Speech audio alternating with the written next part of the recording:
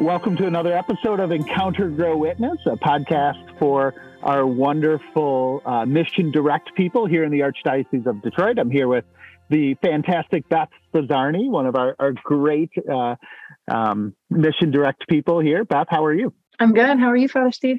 Fantastic. And we have a super special guest today. We have Mr. Christopher West joining us. Christopher West, thank you so much for being here. It's my joy and pleasure. So we know you're coming to the Archdiocese of Detroit. You're going to be giving a talk in September. We want to share those details in a little bit, but as we always get started, we just want to share our life in Christ together and a little bit of the joys that are going on. So Beth, maybe I'd ask you, like, how's your summer been? What have you done that's been fun this summer?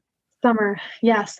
I noticed that summer has happened. I don't think I've fully participated in the summer the way that perhaps people often do. Trips and days off and all of that. That just hasn't been a reality. But one highlight for me I've been taking my kids to as many beaches as I can find. There's actually a lot of beaches within driving distance with all of our Great Lakes and such. So that's been a great adventure. Has there been a favorite beach? Have the Bizzarnis chosen their favorite beach? I think the Lake St. Clair Metro Park was awesome. It was just beautiful. Strongly recommend. Yeah. That's awesome. It's great. And Christopher, you're with us. I'm sure summer is different for you with a lot of travel maybe, but how has your summer been? Actually, I haven't done a lot of travel. I tend to take the summers off from travel. I am leading a pilgrimage to Fatima and Spain, and we leave next week for that. But I've been home. I have been teaching a lot of courses. We have a retreat center just a mile from our home called Black Rock Retreat Center, where people from around the world take our courses at the Theology of the Body Institute. I've taught 2 courses this summer and attended 2 others. And that's been a rich blessing. But I'll share something that's been especially fun for me this summer. Brand new in our backyard this summer is a pond with a waterfall. And we used to have a pool in our backyard. The pool was there when we bought the house in 2003, and it fell into disrepair, and we needed to do something with it. We either needed to fill it in or repair it, or I came up with the idea of turning it into a swimming hole, like a swimming pond instead of a swimming pool. And I love creeks. I love waterfalls. I love being out in nature, and we're surrounded by woods here on our property. And it was just the perfect setting to do a little swimming pond. So we're in Amish country in Pennsylvania. And I have an Amish contractor who's helped us on a lot of projects around the property in the house here. And he built me this pond last summer, but I wasn't able to use it until this summer because he didn't finish it until the fall last year. So I have been loving having a waterfall and a swimming hole in my backyard. It's been an absolute thrill. Oh, that's awesome. Summer is about being outside. I know for us in Michigan, we get to endure so much of the winter where it feels like the sun never comes, where we feel like you get about 6 hours of daylight during those months of January and February. So being outside, and actually this week I'm up north with a couple of priest friends. We rented a little cabin actually on the west side of the state, and we went to the Sleeping Bear sand dunes yesterday and just enjoying the beauty of nature here. So it's been a great summer. Teaching at the seminary, it also means it's the first summer I've had where it's pretty open, where I didn't have a whole lot of kind of continuing work. So I had to figure out like how to use my time well, in addition to getting some recreation. So it's been a learning experience this summer for me. But we are super excited to talk with Christopher West about a number of things. And first and foremost, we want to talk about, he has an event coming up in the Archdiocese at St. Joseph in Lake Orion on Thursday, September 22nd at 7 p.m. It's a multimedia event with some storytelling and music, and that's kind of the catalyst for having him on today. Can you tell us, Christopher, a little bit about what this event is and the things you do to kind of bring the gospel to life, especially the theology of the body, to people here? Yeah, the event is called Made for More, and the subtitle is Visions of the Promised Land. And we begin the conversation. That's how it really unfolds. It is a multimedia event. We have live music, we have big screens, and we show sacred and secular art where it's a sensory experience. It's the smells and bells of Catholicism. We want people to wake up body and soul to what our faith really is. Mm-hmm. And we begin as Jesus began. In the Gospel of John, the very first words out of Jesus's mouth are not follow all these rules or you're going to hell. You know, that's what a lot of people might expect when they have a very false understanding of Christianity. But the very first words on the mouth of Jesus in the Gospel of John set the stage for entering into what the gospel is all about. What do you want? Jesus asks. Those are the very first words that John the evangelist puts on the mouth of the greatest evangelist who ever walked this earth, Jesus himself, right? What do you want? The gospel is not a call to crush the desires of our hearts. The call of the gospel is to get in touch with the deepest longings, hungers, needs, thirsts, desires, longings of our very being. Mm-hmm. And then we are invited by Jesus on a path to the super abundant fulfillment of those desires. In fact, I'm reminded today, the prayer at Mass, I think it was the collect at Mass. Let me pull this out. I hope I have it readily accessible. I can read it for you here. I have yes, it please right read here. it. Read it. O God, who have prepared for those who love you good things which no eye can see, fill our hearts, we pray, with the warmth of your love, so that loving you in all things and above all things, we may attain your promises, which surpass every human desire. Which surpass every human desire. This is what the gospel holds out to us, a fulfillment that surpasses every human desire. Now, my desires go pretty deep. So I'm thinking, what kind of fulfillment is this? You know, I'm thinking of Saint Faustina, who said she had a vision of the different degrees of ecstasy in heaven, the different degrees of glory. And she said, Lord, if you would grant me one more degree of this ecstasy for eternity, I would endure all of the suffering of all of the martyrs combined for one more degree of glory. What kind of insanity is this? Right? This is what we're called to. And so the problem is so often not that our desires are too strong, but that our desires are too weak. It's our half-hearted desires that get us in trouble. Right? When we have half-hearted desires, we begin to think that the pleasures of this world can fulfill them. And so we pursue all the pleasures of this world because we have half-hearted desires. But when we get in touch with our deepest, full-hearted desires, we come to realize what saint after saint after saint realized: nothing in this world can satisfy that yearning. And so we're made for more than what the world offers us. That's what this event is about. It's an invitation through art, through music, through storytelling, to get us in touch with our deepest longing, and then to point us to the Eucharist as the super abounding fulfillment of all the deepest desires of our hearts. That's what Made for More is all about. So if you've got a hungry heart, come out to this event. You're going to come away seeing the gospel probably in a way you've never seen it before. And you will also be given hope in these very troubling times. We are walking into a very, very dark place in the modern world. And for such a time as this, have we been given St. John Paul II's theology of the body. It is the answer to the crisis of our times. We don't know what it means that we are male and female made in the image of God anymore. We've lost sight of that almost entirely. For such a time as this, have we been given St. John Paul II's teaching. And our job at this event is to break it open in a way that resonates with human hearts. Where did the inspiration for this, for Made for More, these events come from? Well, I've been doing this work in the church, sharing John Paul II's theology of the body for almost 30 years now. And this is kind of the latest incarnation of how to introduce a parish community to this teaching. You know, we're at a stage now where many people have heard about theology of the body. They've heard about it, but they don't really know what it is. And it's usually put in a box. Oh, that's for teenagers. Oh, let's put that in a chastity talk for teenagers. Oh, that's for married people.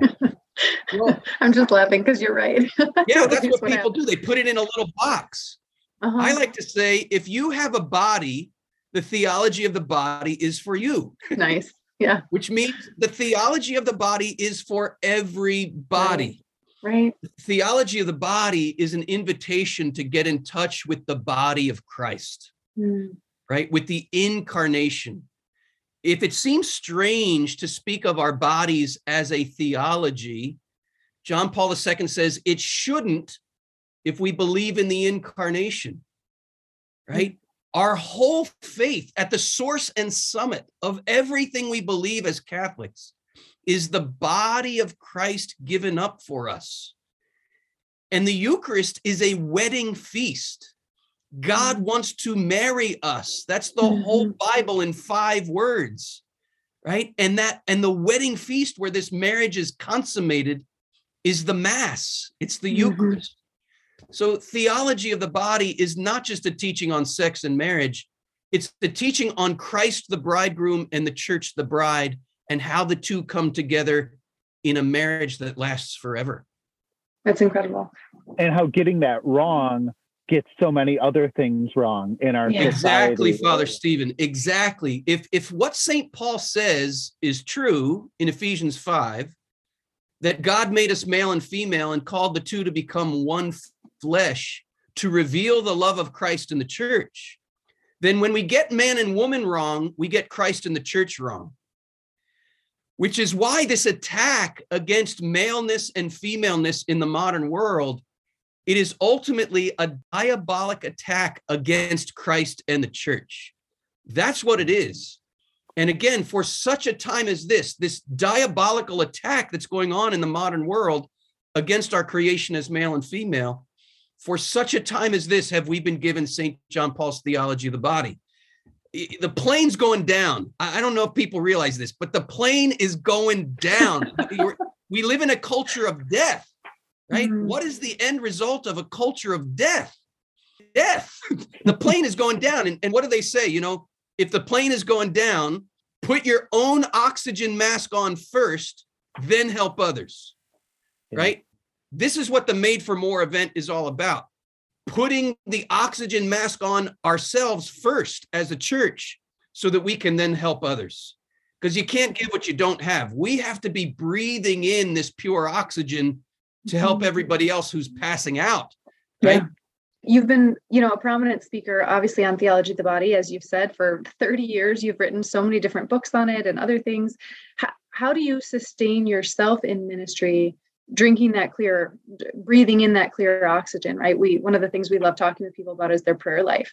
What does your prayer life look like? We have many of our listeners who have been serving faithfully in ministries, leading different initiatives in our parishes, incredible people who, there's a lot of work to be done in the vineyard, right? Yes. So we can become weary. What does your prayer life look like? Beth, it's a very important question. And the way you phrased it is very important. We can become burned out as ministers in the church. And I have a spiritual director I've been seeing for almost 20 years. And when I first started meeting with him almost 20 years ago, he set me on a path that I think saved my marriage and saved my ministry.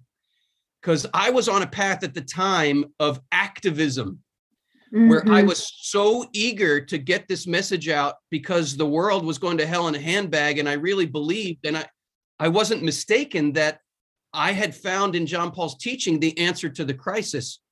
But I approached it more as an activist for many years, rather than as a contemplative.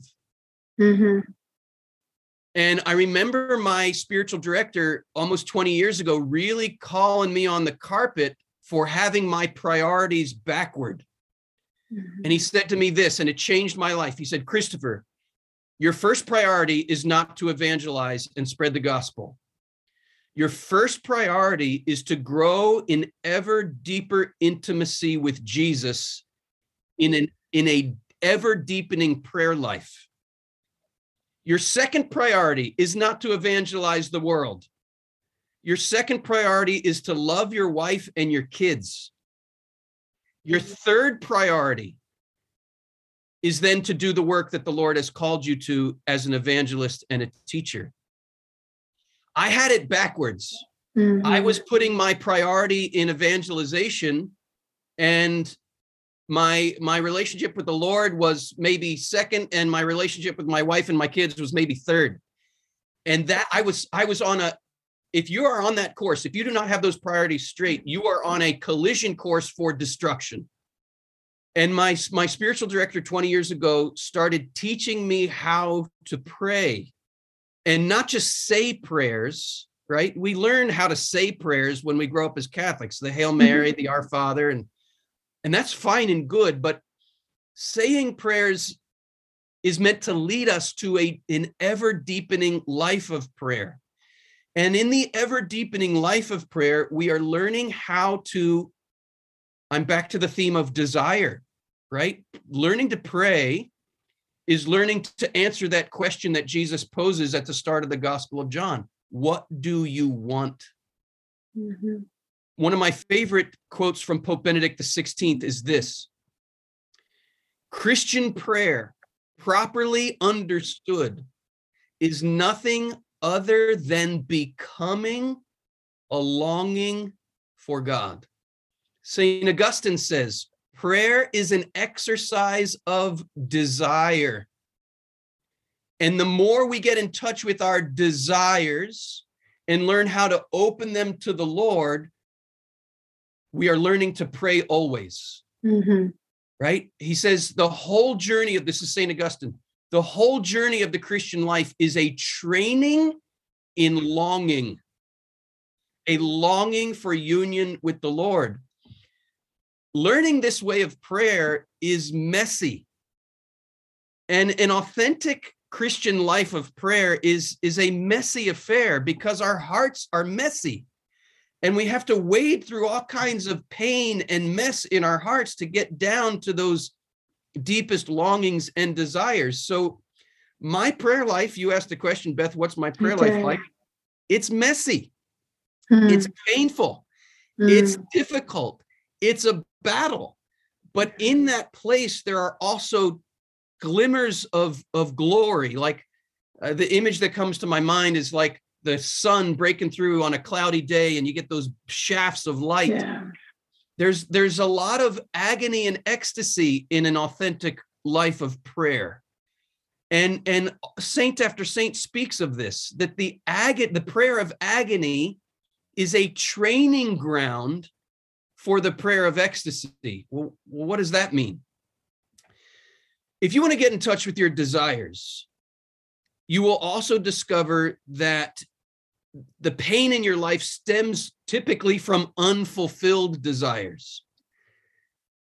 And we have to pass through places in our hearts where that pain comes up and out and is offered to the Lord. And I was in a retreat many years ago where a lot of this pain was coming up and out. And I thought I had sinned because I was angry at God for a lot of stuff in my life, a lot of pain in my life. And I went to confession on this retreat, and the priest told me that I didn't need to confess that I got angry with the Lord. I needed to confess rather that I had been wearing a bunch of pious masks in my prayer life and I wasn't being authentic. And he said, don't confess that you got real with God. You need to confess that you haven't been real with God. Now you're learning to pray. And he said, you're learning the prayer of agony, which is, my God, why have you abandoned me? And then he told me something I'll never forget. He said, St. Teresa of Avila teaches us that God teaches us courage in the prayer of agony, where we get in touch with our sorrows, our sufferings, our pains, because we need even more courage to endure the prayer of ecstasy, which is where we enter the joyful and the glorious mysteries, right? We have the sorrowful mysteries that we have to pray through. But the purpose of praying through those sorrowful mysteries, which means looking at the sorrows in our own lives, is to get us to the joy and the glory, right? And the light, the mysteries of light, like that light breaking through the clouds, as I was saying. So that's really how I have to talk about my prayer life. I have to talk about it in images because it's so deep. It's not something you can just put normal words to. You have to talk about it in a more poetic or symbolic way to try to communicate. And you talk about, your own kind of getting in touch with your own desires, making sure your desires are being purified and not just directed to the things of this world, but you're letting the Lord elevate them. Exactly. I think there's also the sense of, to pray is to be in the presence of the awesome, fearful God, right? And so it's not something I'm always going to be in control of. There's a sense of, you said authenticity, that's spot on. There's also the sense of humility that to go and pray is to not be on my terms all the time. Correct. It's to go with this humility before God, your event about being, made for more, that God wants more for us. That only comes when I have the humility to stand before God as a creature, a wonderful, awesome creature, but to stand in the light of who he is and to learn more and more who I am in his light and how he wants to mold me and shape me. And that's what the church offers us, right? Whether it's about the teaching on chastity and sexuality, whether it's the teaching about the spiritual life or any other part of our life. And, I love how you talk about this kind of activism or busyness, which so many people, especially those who work for the church, can fall into. And I know Beth and I have talked about this so many times, like God wants us to be radically in love with him first and foremost. And, Beth has shared with me, what's the great book you were reading, Beth, about the soul of the apostle? Soul of the apostolate. I've been biting my tongue not to say it. So thank you for just letting me say it. So I don't know if you've read the book. It's just so profound. It's saying exactly what your spiritual director said, that we can, after I read it, I became so convicted that we can't let ministry become activism. The soul of all the work that we do has to be our interior walk with the Lord and directed by him. And we have to keep going to him. And after I read it, I was so, it felt like all the lights were turned on. Right.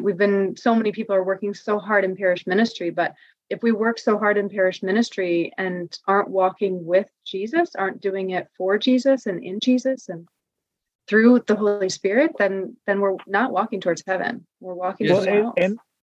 And I see this with priesthood too, with our need for more vocations to the priesthood. If young men just see priests who are busy all the time, always doing something, that's not going to be attractive. And not just on a superficial level, it's not attractive. It doesn't speak to the deep desires of my heart. But if they see priests who are radically in love with the Lord and out of that love are serving the people of God, that's going to be what's attractive about a young man saying, maybe the Lord's calling me to do this, and maybe this is going to be a great life. But it's not just like I get on the hamster wheel and I run until I'm spent and then I'm gone. Like, no, Jesus wants me intimately united with him. And all the work I do comes out of the Lord being able to work through me. And that just takes, that's awesome. That's so much deeper than any life we could live on our own. But it also takes a humility to be in the second place, that God is the one who's primarily moving. And my whole spiritual life and my apostolate is a response to what God has already done in me. Father Steve, you're putting this so well that it reminds me of the Psalm this morning, which I think summarizes so much of what we've been talking about here today. The Lord is my shepherd; there is nothing I shall want. And it's a reflection on the yearning of the heart being fulfilled in the Lord. And I think so often people hear that line from the Psalms, the Lord is my shepherd, there's nothing I shall want. We hear it as like the annihilation of desire. I don't want anything. That's more of a Buddhist interpretation, right? The annihilation of the desires of the heart. The Christian interpretation of that is very different. And we have it. It comes up later in Psalm 23. My cup overflows, right? That's prayer. Prayer is bringing our empty cup with humility to the Lord, who can fill it to overflowing.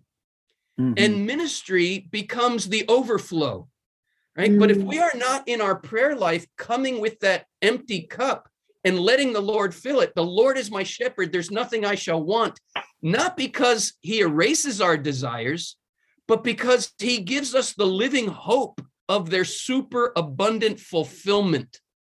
So now we're living in faith, hope, and love, right? So faith, you might say, is the openness of the cup, believing that God's going to fill it.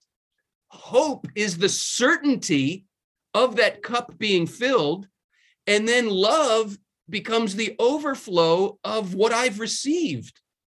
And so we love, or we live the moral life or a missionary life, not to earn God's love, but to show the love to others that we've already received because my cup overflows. That's the journey. That's ministry. Yeah, absolutely. Yeah. And what a difference that is, right? From all the hard drudgery. Complete drudgery. If we're not doing that, we're going to fish all night and catch nothing. Yeah, very true. Christopher West, your new book, God is Beauty. What does it mean to say that God is beauty? And then, yes, well, let me just clarify. It's not my new book. It's I do write the commentary in there, but this is a retreat that John Paul II delivered long before he became Pope in 1962 in Krakow. So this is a collaboration between you and Karol Wojtyła, right?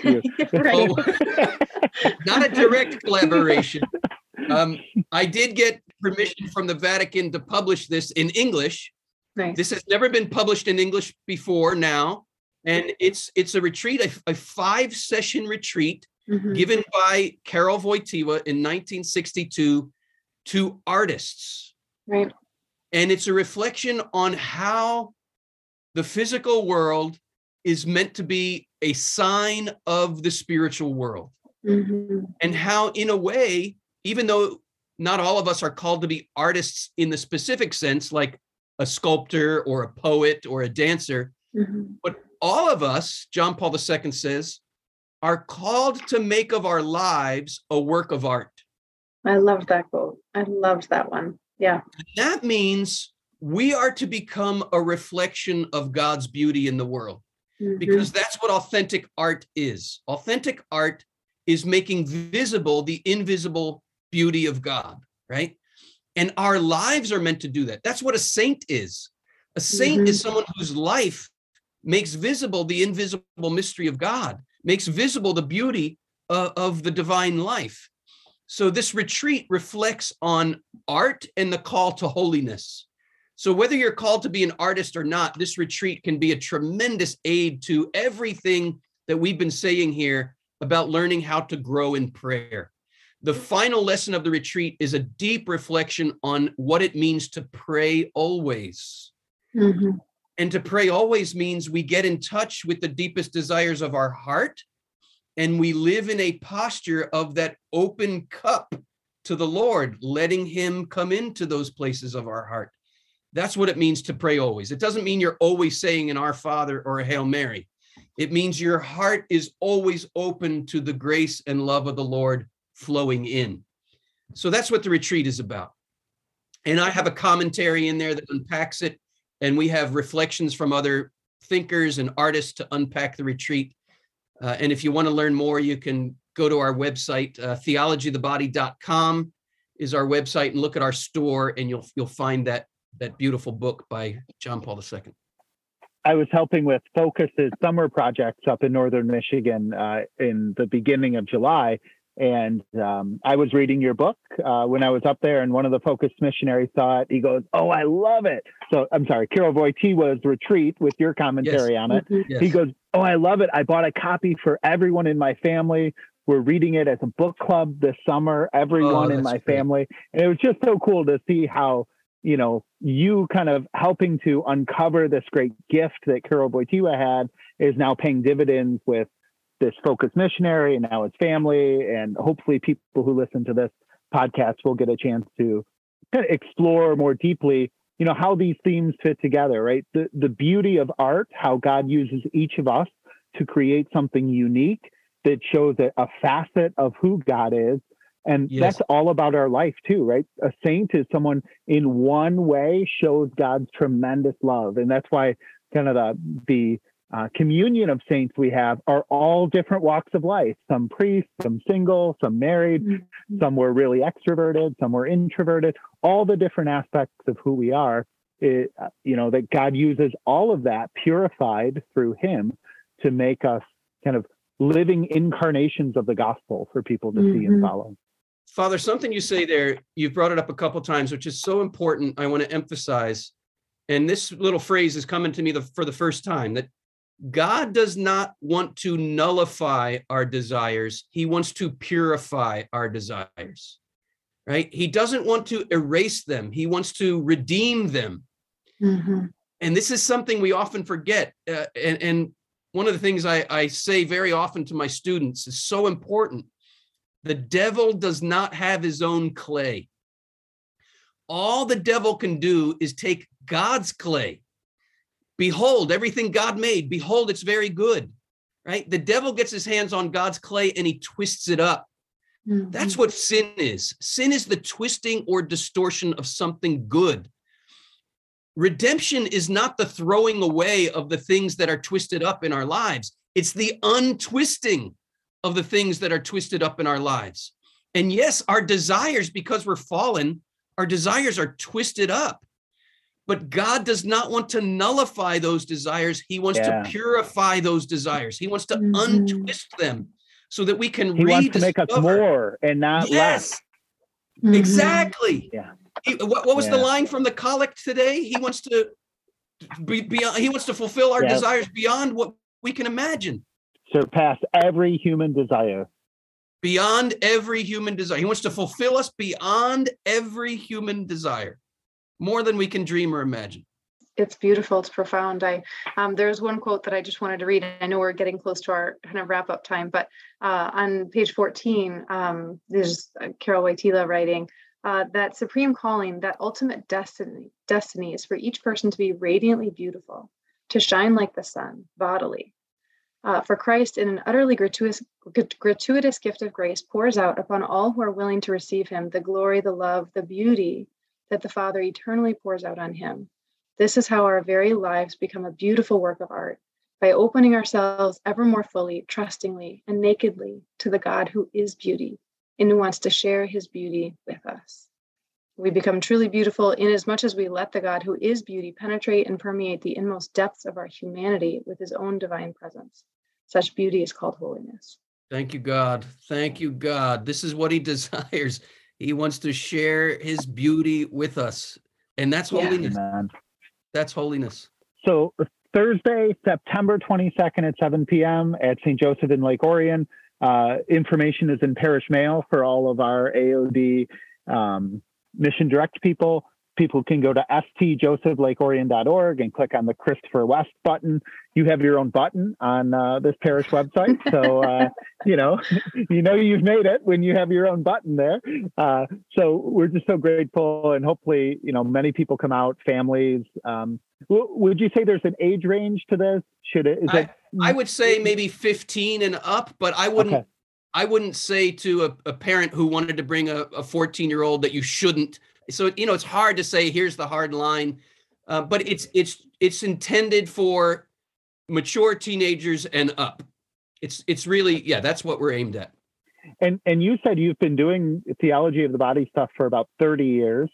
I, remember listening to your CDs when I was in college, just being hooked on it, hearing the cadence of your voice and like interpreting John Paul II's theology of the body through that. So I'm sure you have many generations of people who you've helped, the cassette generation, the CD generation, and now the digital format.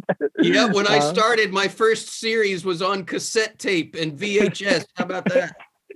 So I'm the CD generation for the work you've done. So just personally, I want to thank you, but also Beth and I do this on behalf of all of the people who do ministry in the Archdiocese of Detroit, just to give you, our gratitude for the way you've allowed the Lord to work through you and touched myself and many other people through your ministry. So a big thank you, Christopher. You're so welcome, Father. And just pray for me that I continue to give my yes to the Lord. That's what I want. It's like everybody, there's so many struggles in life, so many opportunities to be distracted and fall. And I'm just a man looking for redemption like everybody. And I want to share with others what the Lord has shared with me. Just pray for me that I continue to give that yes. I'd be grateful. Amen. This has been another episode of the Encounter Grow Witness podcast from within the Archdiocese of Detroit. Let's be better fishers of men together. Be sure to like and subscribe and share this with friends.